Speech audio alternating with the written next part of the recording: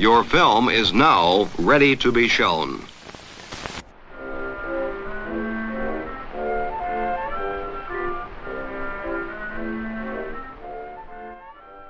Good morning. I'm Justin Hendricks, editor of Tech Policy Press, a nonprofit media and community venture intended to provoke new ideas, debate, and discussion at the intersection of technology and democracy. On Friday, Congresswoman Lori Trahan, a Democrat from Massachusetts and a member of the House Energy and Commerce Committee, led a group of other Democrats, including Senator Ron Wyden and Representatives Katie Porter, Stephen Lynch, Susan Wild, Mondaire Jones, Kathy Castor, Adam Schiff, and Elissa Slotkin, to sign a letter requesting information from gaming companies about their efforts to combat hate, harassment, and extremism in online games. The letters were sent to companies including Activision Blizzard, Take-Two Interactive, Riot Games, Epic Games, Valve, Microsoft, Sony, and even Roblox. The letters read, quote, "We know that online games, like the ones you create, are widely used spaces where millions of people overwhelmingly report experiencing positive social behaviors and find a sense of community and belonging with other players. However, they are also spaces where hate, harassment, and extremism can proliferate, and we are concerned about the total volume as well as the increase in player reports of these negative encounters." The letters followed a report issued by the Anti-Defamation League earlier this month that found that 77% of adults and 66% of teens have reported experiences of harassment while playing online games, in addition to a number of other concerns in social gaming environments. Today, I'm joined by one of the authors of that report, as well as co-author of a report commissioned by the United Nations Office of Counterterrorism on the intersection of gaming and violent extremism. Daniel Kelly, I'm the Director of Strategy and Operations at the ADL Center for Technology and Society. Amarnath Amarasingam, Assistant Professor in the School of Religion and cross-appointed to Political Studies at Queen's University in Ontario, Canada. We're going to talk today about gaming and violent extremism. Both of you recently authored reports on this subject. Amarnath, you for the United Nations Office of Counterterrorism, UNCCT, a report titled Examining the Intersection Between Gaming and Violent Extremism. And of course, Daniel, you for the Anti-Defamation League's Center for Technology and Society, Hate is No Game, Hate and Harassment in Online Games 2022. I want to ask you each just about, very briefly, the methodology that you used for your report. Every year for the last 4 years, we've done a nationally representative survey of folks in the U.S. Looking at the sort of prevalence of hate and harassment, as well as certain extremist topics in online multiplayer games. When we talk about white supremacy in the sort of the results we found there, I think, methodologically, we've approached it really carefully, because I think video games generally, everyone has blamed every sort of moral panic in history on video games, right? There's been decades of research at this point that push back on the narrative that games, cause mass shootings, for example, right? So we wanted to be really thoughtful when we were talking about, are white supremacists, for example, like being active in online games? Are they recruiting, right? These kinds of things. So we asked an initial question in 2019 when we asked sort of broadly about people hearing conversations about a home for the white race, or the superiority of whites, the inferiority of non-whites, sort of very sort of clear white supremacist dogma. And then in subsequent years, we were a little even more conservative than that. We asked the same question, but then we asked people to sort of expand upon that in an open text field, right? To say, describe a little bit about what you're seeing. And if they said something that was relevant to that topic, or I don't want to disclose anymore, then we added them to the tally. But if they said something random, right, or that we didn't feel like fit the topic, we took them out of the count, right? And so in the first year, it was about a quarter of gamers. In subsequent years, it was around 1 in 10, right, as we got more conservative. But this year, I think what is really concerning for us is, even with this very conservative methodology, we found that 20% of adult gamers were exposed to white supremacist ideologies in online multiplayer games, right? So I think this is a key point here, right? Which is, we're seeing the prevalence of these kinds of ideas, right? I think the other piece of this is we're not necessarily at a survey level, we can't necessarily speak to, right, is this recruitment, right? Is this active extremists being in these spaces? But it is people who are hearing these kinds of ideas in these spaces and people, sort of testing out whether these things are, is there any pushback from the community or the platform around people, flirting with these kind of hateful, harmful ideologies. Amar, you took a slightly different methodology. You ran focus groups and also consulted with experts. The starting point was kind of similar to look at, the literature review a little bit to see what has been written on not only the intersection between gaming and extremism, but gaming and violence in general. Because as Daniel noted, ever since Columbine and probably before that, gaming has been blamed for all kinds of violence, from school shootings to mass shootings to extremist violence. So we looked at the literature review. It's very scattered in terms of the findings. There's possibly some relationship between gaming and increased aggression, but that's not even a one-to-one correlation. And so there's really nothing in terms of, there's no evidence to support the panic, basically. And so we also then conducted phase 1 focus groups with a bunch of experts on extremism, but who were also gamers, to get a sense of how their extremism research minds actually engage with gaming and what they see when they're gaming. And then we did a second phase of focus groups with just gamers to see what kind of content they were seeing. And they were kind of activists also working with youth already. And so that was an interesting perspective. And then we kind of built insights from all of that into a survey questionnaire, which we then sent out to gamers. We were hoping to get 100 responses. We got 622. And so that was good. Part of that was to understand what gamers themselves were seeing and how they were responding to some of this content. Because I think in this space in particular, we talk a lot about gamers, but we don't necessarily talk to gamers. And sometimes that's because it's a kind of close-knit community, not necessarily open to research, not necessarily open to outside interventions and so on. So it is a difficult community to kind of work within that from a research perspective. So we were kind of happy to see that many responses. And then so we asked about exposure to game, extremist content, what they do when they see this extremist content, what they think needs to happen from a government perspective or from policy perspective, and all sorts of things. And so, we can get into some of that later. But yeah, the point was to kind of, from a like wave after wave or phase after phase, just trying to build insights into a broader survey. Your report, helpfully, I suppose, for anybody that's not a gamer, points out there are some 3 billion gamers around the world. So, obviously a huge way that people are spending their time with digital media. And Daniel, I appreciated the degree to which your report kind of got into some of the specifics of those game communities themselves, everything from, Roblox to Fortnite. But could I ask you each to kind of just generally characterize how you think about games? I mean, it's almost like a category that's too broad. It's like talking about the ocean or something. Yeah, I mean, from ADL's perspective, I think we did spend some time thinking about, okay, we're building this center for technology and society. Gaming is a huge part of that ecosystem. Where are the gaps around the work, right? And for us, in the sort of civil society, justice and inclusion world, there's a lot of people who are working on games as media, right? Who are thinking about games as forms of media, right? In terms of like representation, or whose stories are being told, or how those stories are being told. But there are less people who are doing work on games as social platforms akin to social media. And that's really where we're focused, is every game, all the games you mentioned, Justin, are social platforms. Roblox is a platform. Fortnite is a platform. League of Legends is a platform. And they have the same issues or similar issues with content moderation that social media has. They have their own unique problems as well, but they have all of the problems plus of social media. And I don't think that they've gotten the attention that is necessary from civil society, certainly from government. I think we're seeing more from researchers in the last couple of years. But I think that's sort of where our focus is, right? It's online multiplayer games and the ways in which they function as digital social platforms.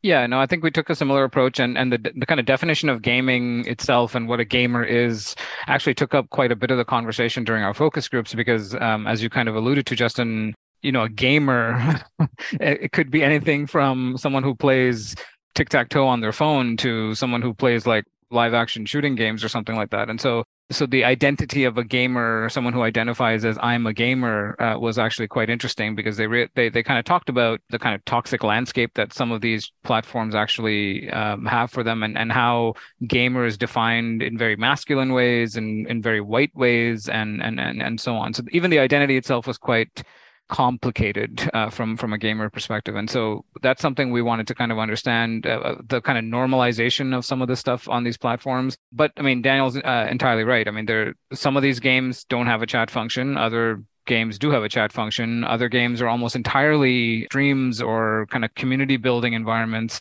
A lot of them lived across multiple platforms. A lot of our participants lived across multiple platforms, played multiple games, and got different things out of different platforms, right? So sometimes they would go onto Discord simply to be a part of an online community, much like I would go on Twitter or some other social media platform. So it's a gaming adjacent platform, but it largely functions as a kind of social media platform for them. Other times, they would shut all of that off and just play one-on-one with somebody or a stranger or just a group of friends and live in a kind of more private gaming environment to kind of shut out some of the more toxic content. And so it was interesting to see some of these young people kind of navigate these spaces, how they felt as sometimes bystanders when confronting homophobia or transphobia or sexist content on these platforms. And so I think part of what we wanted to get at is how they see themselves and how they navigate this space when they are in the presence of hate speech or some sort of misogynistic violence or something like that. I do want to talk about those underlying kind of cultural themes as things that seem to be somewhat common across many of these game environments. So you mentioned misogyny, white supremacy, general whiteness in terms of the kind of cultural, I suppose, sense inside these environments.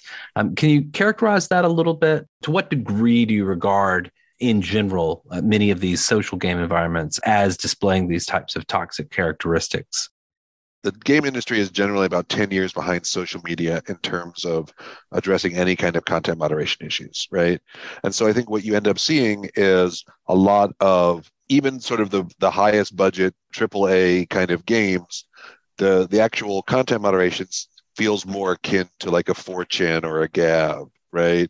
You end up with sort of both a structural permissiveness for hate and harassment and toxicity, and that sort of feeds into a community of folks, right, that sort of see this as the norm.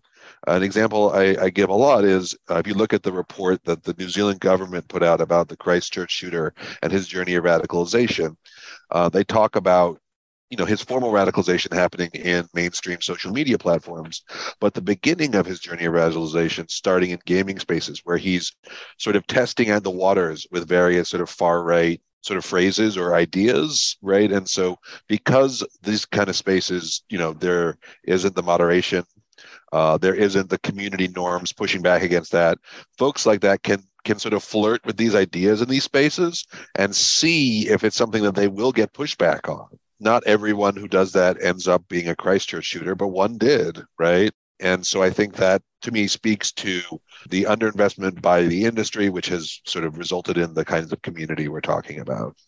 Yeah, that part of it came up a lot in our survey as well. Like a lot of them felt that the kind of tech solutions to some of this stuff that existed on other platforms just didn't exist on these gaming platforms. Even some games don't have a block function, for example, right? And so some basic stuff like that, they were kind of calling for better tech solutions to at least help on from a tech side to some of these things that they were encountering. One of our findings actually surprised me, which was we asked, what kind of content are you most exposed to, and we broke down, misogyny, xenophobia, extremist content, anti-Semitism, Islamophobia, homophobia, et cetera, and to my kind of surprise, they said, only about 15 or 16% said that they had ever witnessed any levels of extremism or anti-Semitism or Islamophobia, whereas the numbers were quite reversed when we asked about misogyny, racism, that sort of thing, right? And so I think it tells us two things. One, there's a lot more misogyny and homophobia, kind of masculine identity issues on these platforms than anything else. But I have a sneaking suspicion, because it's just a survey and we can't ask follow-up questions and so on, that a lot of the other things that they're seeing when it comes to anti-Semitism or Islamophobia are so kind of casual and so normative that it doesn't even register as hateful content for them to kind of answer on a survey that they might be exposed to, right? And so kind of casually racist, heteronormative, misogynistic language is kind of so open and in your face all the time that it doesn't even register as something outside the norm or something that they should flag, which was kind of interesting because I think just the culture of the gaming environment in some of these spaces anyway, it's almost just like background noise at this point, that it doesn't rise to the level of something that should be reported or a cause for concern. Daniel, how do those figures kind of match up with your report in terms of prevalence of these types of problems? I would say that they're similar, right? I think we see that anti-Black and anti-woman targeting of hate are the most prevalent in our survey results. We did see large spikes in anti-Semitism and anti-Muslim sentiment this year. But I think one of the reasons why you don't see that overall is because of the ways in which games function and the ways in which identity can be expressed in these spaces. So I think lots of people make assumptions on people's identity based on their voice, for example, in a space. And so somebody who speaks a certain way, whether or not they are a person of color, whether or not they are a woman or female identifying, when they speak, there are certain assumptions that are made about their identity. And I've seen this in research as well, right? When somebody of a certain identity is targeted for being a different identity, right? Because somebody makes an assumption, a broad assumption about how they speak. One of the quotes we have about the anti-Semitism in the online games was something along the lines of like, I stupidly said I was Jewish, and then they started in with the myth jokes. The person had to affirmatively say, I am Jewish in order to be targeted with anti-Semitism. But had that person not said that they were Jewish, it's unclear whether they would have been targeted because of that aspect of their identity, right? So I think part of the reason why, the trends are this way is because of the ways that identity can be expressed in these spaces and the ways in which some facets of identity have to be sort of positively, affirmatively brought into the space in order to become targets, which they do. I want to ask you, Daniel, in particular about your focus on allyship. So you didn't just focus on extreme behavior, but also on individuals who are essentially playing the role of ally, addressing these problems in real time. What did you find there? So I think when we're talking about ally behaviors in online multiplayer games, I think we went in with an assumption, right? We wanted to ask about things like, are people ignoring various forms of harassment? Are they standing up for themselves? Are they talking to other people that they trust about about what's going on with them? And I think, we found, looking across whether people see this every time or often or sometimes, that a lot more people were standing up for other people or feeling that they had been, either an ally themselves or experienced being an ally by someone else, which I think, given all of the sort of heavy negative elements of the results, I think for us was a positive trend, in that people were actually, both for youth and for adults. Certainly there was a strong percentage of folks who said that they ignored it, but I think more than we thought, definitely either engaged or experienced ally behaviors in these spaces when faced with harassment, which I think was heartening to see. And Amar, I wanted to ask you specifically about jihadist extremism that you've observed in the gaming environment. That's one aspect that your report looked at. I think some of the fear around that has been overblown, because there was a moment when ISIS placed a kind of gaming skin over one of the live shooter games, and there was like 10 articles about it, and people freaked out. But of course, they forgot to point out that almost nobody played it, right? And so I do think there's a bit of panic around some of these things where a jihadist group might put out a game or adapt a game or something like that, and the assumption is that it's widely taken up and used for target practice or something like that, when in fact most people are just playing the better games, right? My friend Ross Frennett often says this. He's from Moonshot, where he says, it takes a massive amount of money and time and expertise to create a good game that actually will get people interested. A bunch of people in a basement somewhere aren't going to just replicate something like this. And so you do see extremist groups, whether on the far right or in jihadist spaces, try to make games, adapt games, but for the most part, I haven't seen one that's particularly popular or used in any widespread way. So I think that's good news. I want to ask a little bit about just some specifics, if you will. You, especially Daniel, your report kind of goes into a bunch of different particular games, including some that my children play, of course. Are there games that you think have particularly toxic environments or have produced perhaps some statistical outlier in terms of the responses you received from your survey? Sure. So I think one of the things to highlight is all of these, whether we're talking about extremism, whether we're talking about hate and harassment, like I think one would imagine, for example, that perhaps just the shooter games, right, is where this is happening.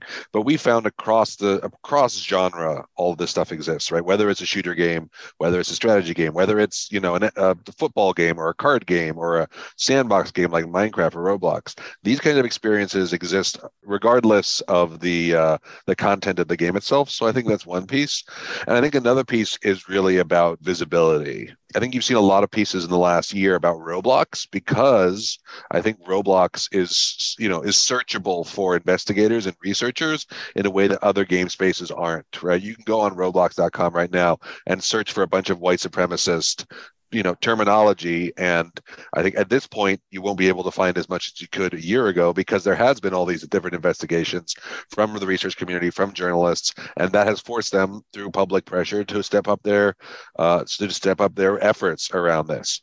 For, one of the things that we found was the game that had the most exposure to white supremacist content was Call of Duty, right? Which is a very popular shooter game. But I can't go inside and search all of every match of Call of Duty and see every message that everyone has sent, or even there's no sort of Reddit analog in games, right? There's no platform that's actually providing data to researchers that actually allows them to do the work of finding how these platforms are operating.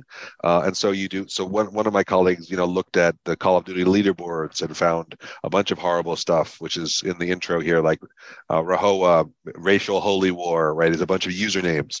Usernames should be the very bottom of what a game company should do. That usernames are persistent, right? They're attached to individuals.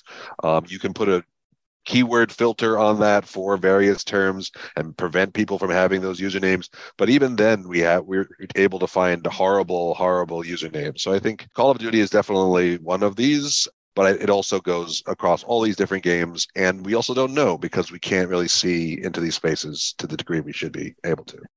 And I'll add, I mean, I think these kind of live conversation platforms are naturally almost impossible to moderate in any meaningful way, right? I mean, we saw this with Clubhouse and Twitter Spaces as well, is that, yeah, the AI or some moderation effort might look at usernames or, group descriptions or something like that. But unless you actually say in your group description, this is the Nazi group, come chat with us, the AI is not going to really do anything, right? And so there are mechanisms by which extremists have kind of played the system in a way, right? But a live chat, I mean, Clubhouse struggled with this. Everyone struggles with this, is that you can't police it in the same way that you would content, right? Posting content. And so it's going to perpetually be a problem in this space, I think. As long as things are happening in real time, it's almost impossible to police. I want to ask you both about your recommendations about how to address this problem. And then I also want to ask you about the extent to which you've heard from gaming companies or engaged with them after the fact. And what type of environment there is now for the research community to engage with gaming companies. Yeah, I mean, I think one of our main ones was don't panic, right? Don't create a kind of panic around this issue because that's not gonna be good for anyone.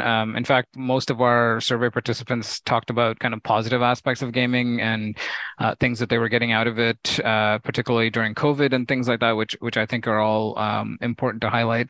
There needs to be more research on this in this space, more kind of thorough research in this space, which I think is starting, but still very much in its infancy. There needs to be a bit more moderation, or at least mechanisms where you can moderate kind of in-game chats, voice-based chats, that sort of thing. And we haven't necessarily even started to think about what intervention or prevention in this space might look like, whether using gaming as a prevention tool or having prevention in games. All of that, I think, needs to be talked about a bit more thoroughly. How about you, Daniel? We try to put the onus here, right, on the companies, right, to do more, as well as for civil society and government to take their place. We really need a whole of society response to address hate, harassment, extremism in online games.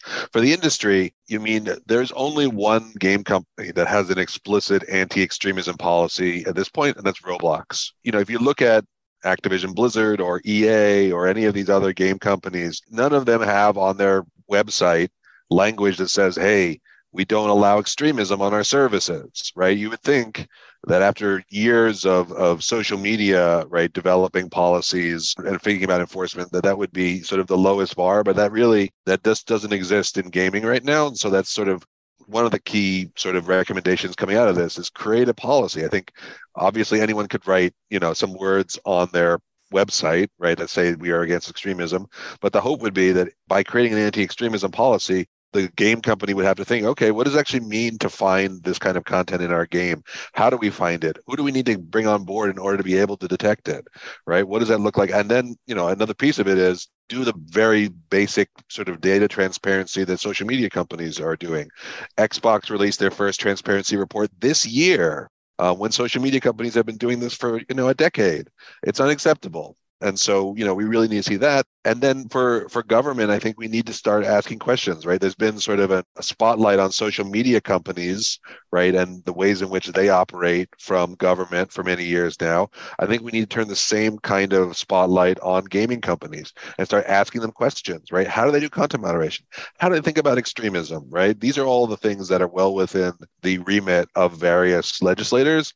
And I think it's a good place to start. Certainly we're available to educate folks, but for them to engage with game companies and say, we're concerned, we're seeing these results from studies like these, and we want to know more. We want you to, to answer these questions.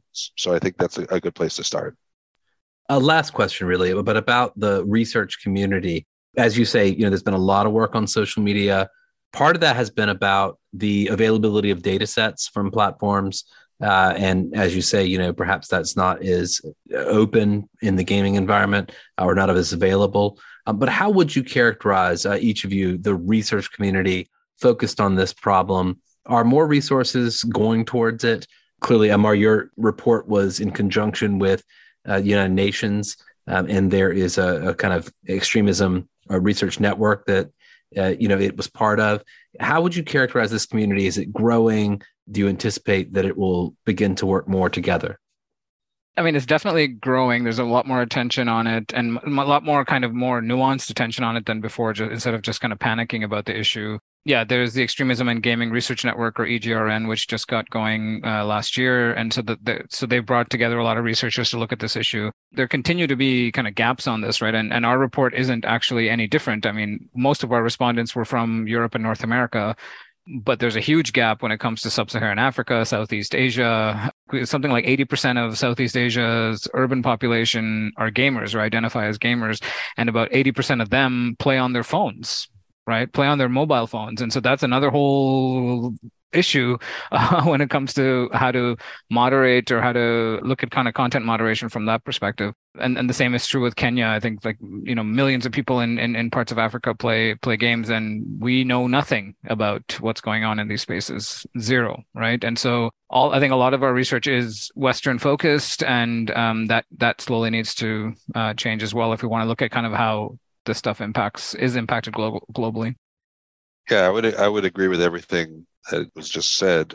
I think it's the area that we're seeing sort of grow in attention the fastest, right, is the research community and people. I mean, I think the thing that's interesting to me, right, is to see people like we're working with Dr. Constance Steinkuhler, working with Dr. Rachel Cowart. I think people who have spent a lot of their career doing the work of pushing back against various moral panics in online games, digging in and wanting to get involved in thinking about extremism in online games. To me, when you have folks who have spent so much time debunking various sort of rumors about the harmful effects of video games, I think the fact that you have people like this who are doing work in this area shows that this is a real issue.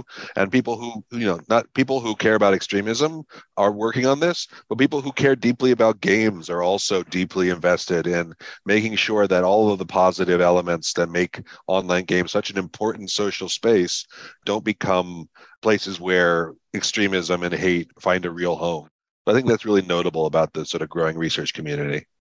Last question. Are the two of you gamers? Amara, every time I talk to you, I know that you are, in fact, wearing a gaming headset. This is, I don't know what this is, but no, the last game I played was Street Fighter and Mortal Kombat. So I'm not a gamer in the way that my friends identify themselves as gamer. I do play Candy Crush, though. Yeah, I would say I'm definitely a gamer. but I sort of differentiate. For recreation, I play single player games, right, where I don't have to be as concerned about the social aspects. But for work, I'm looking at online multiplayer games. Quote unquote work. Well, I appreciate that. I appreciate the two of you joining me today, talking about this, and I look forward to seeing the results of your future research. Perhaps we'll talk about it again in a year's time. Thank you both. Thank you. Thank you.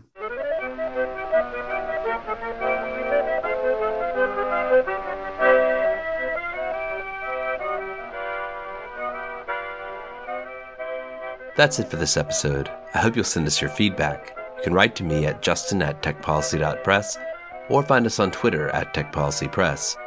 Thanks to my guests, thanks to my co-founder Brian Jones, and thank you for listening.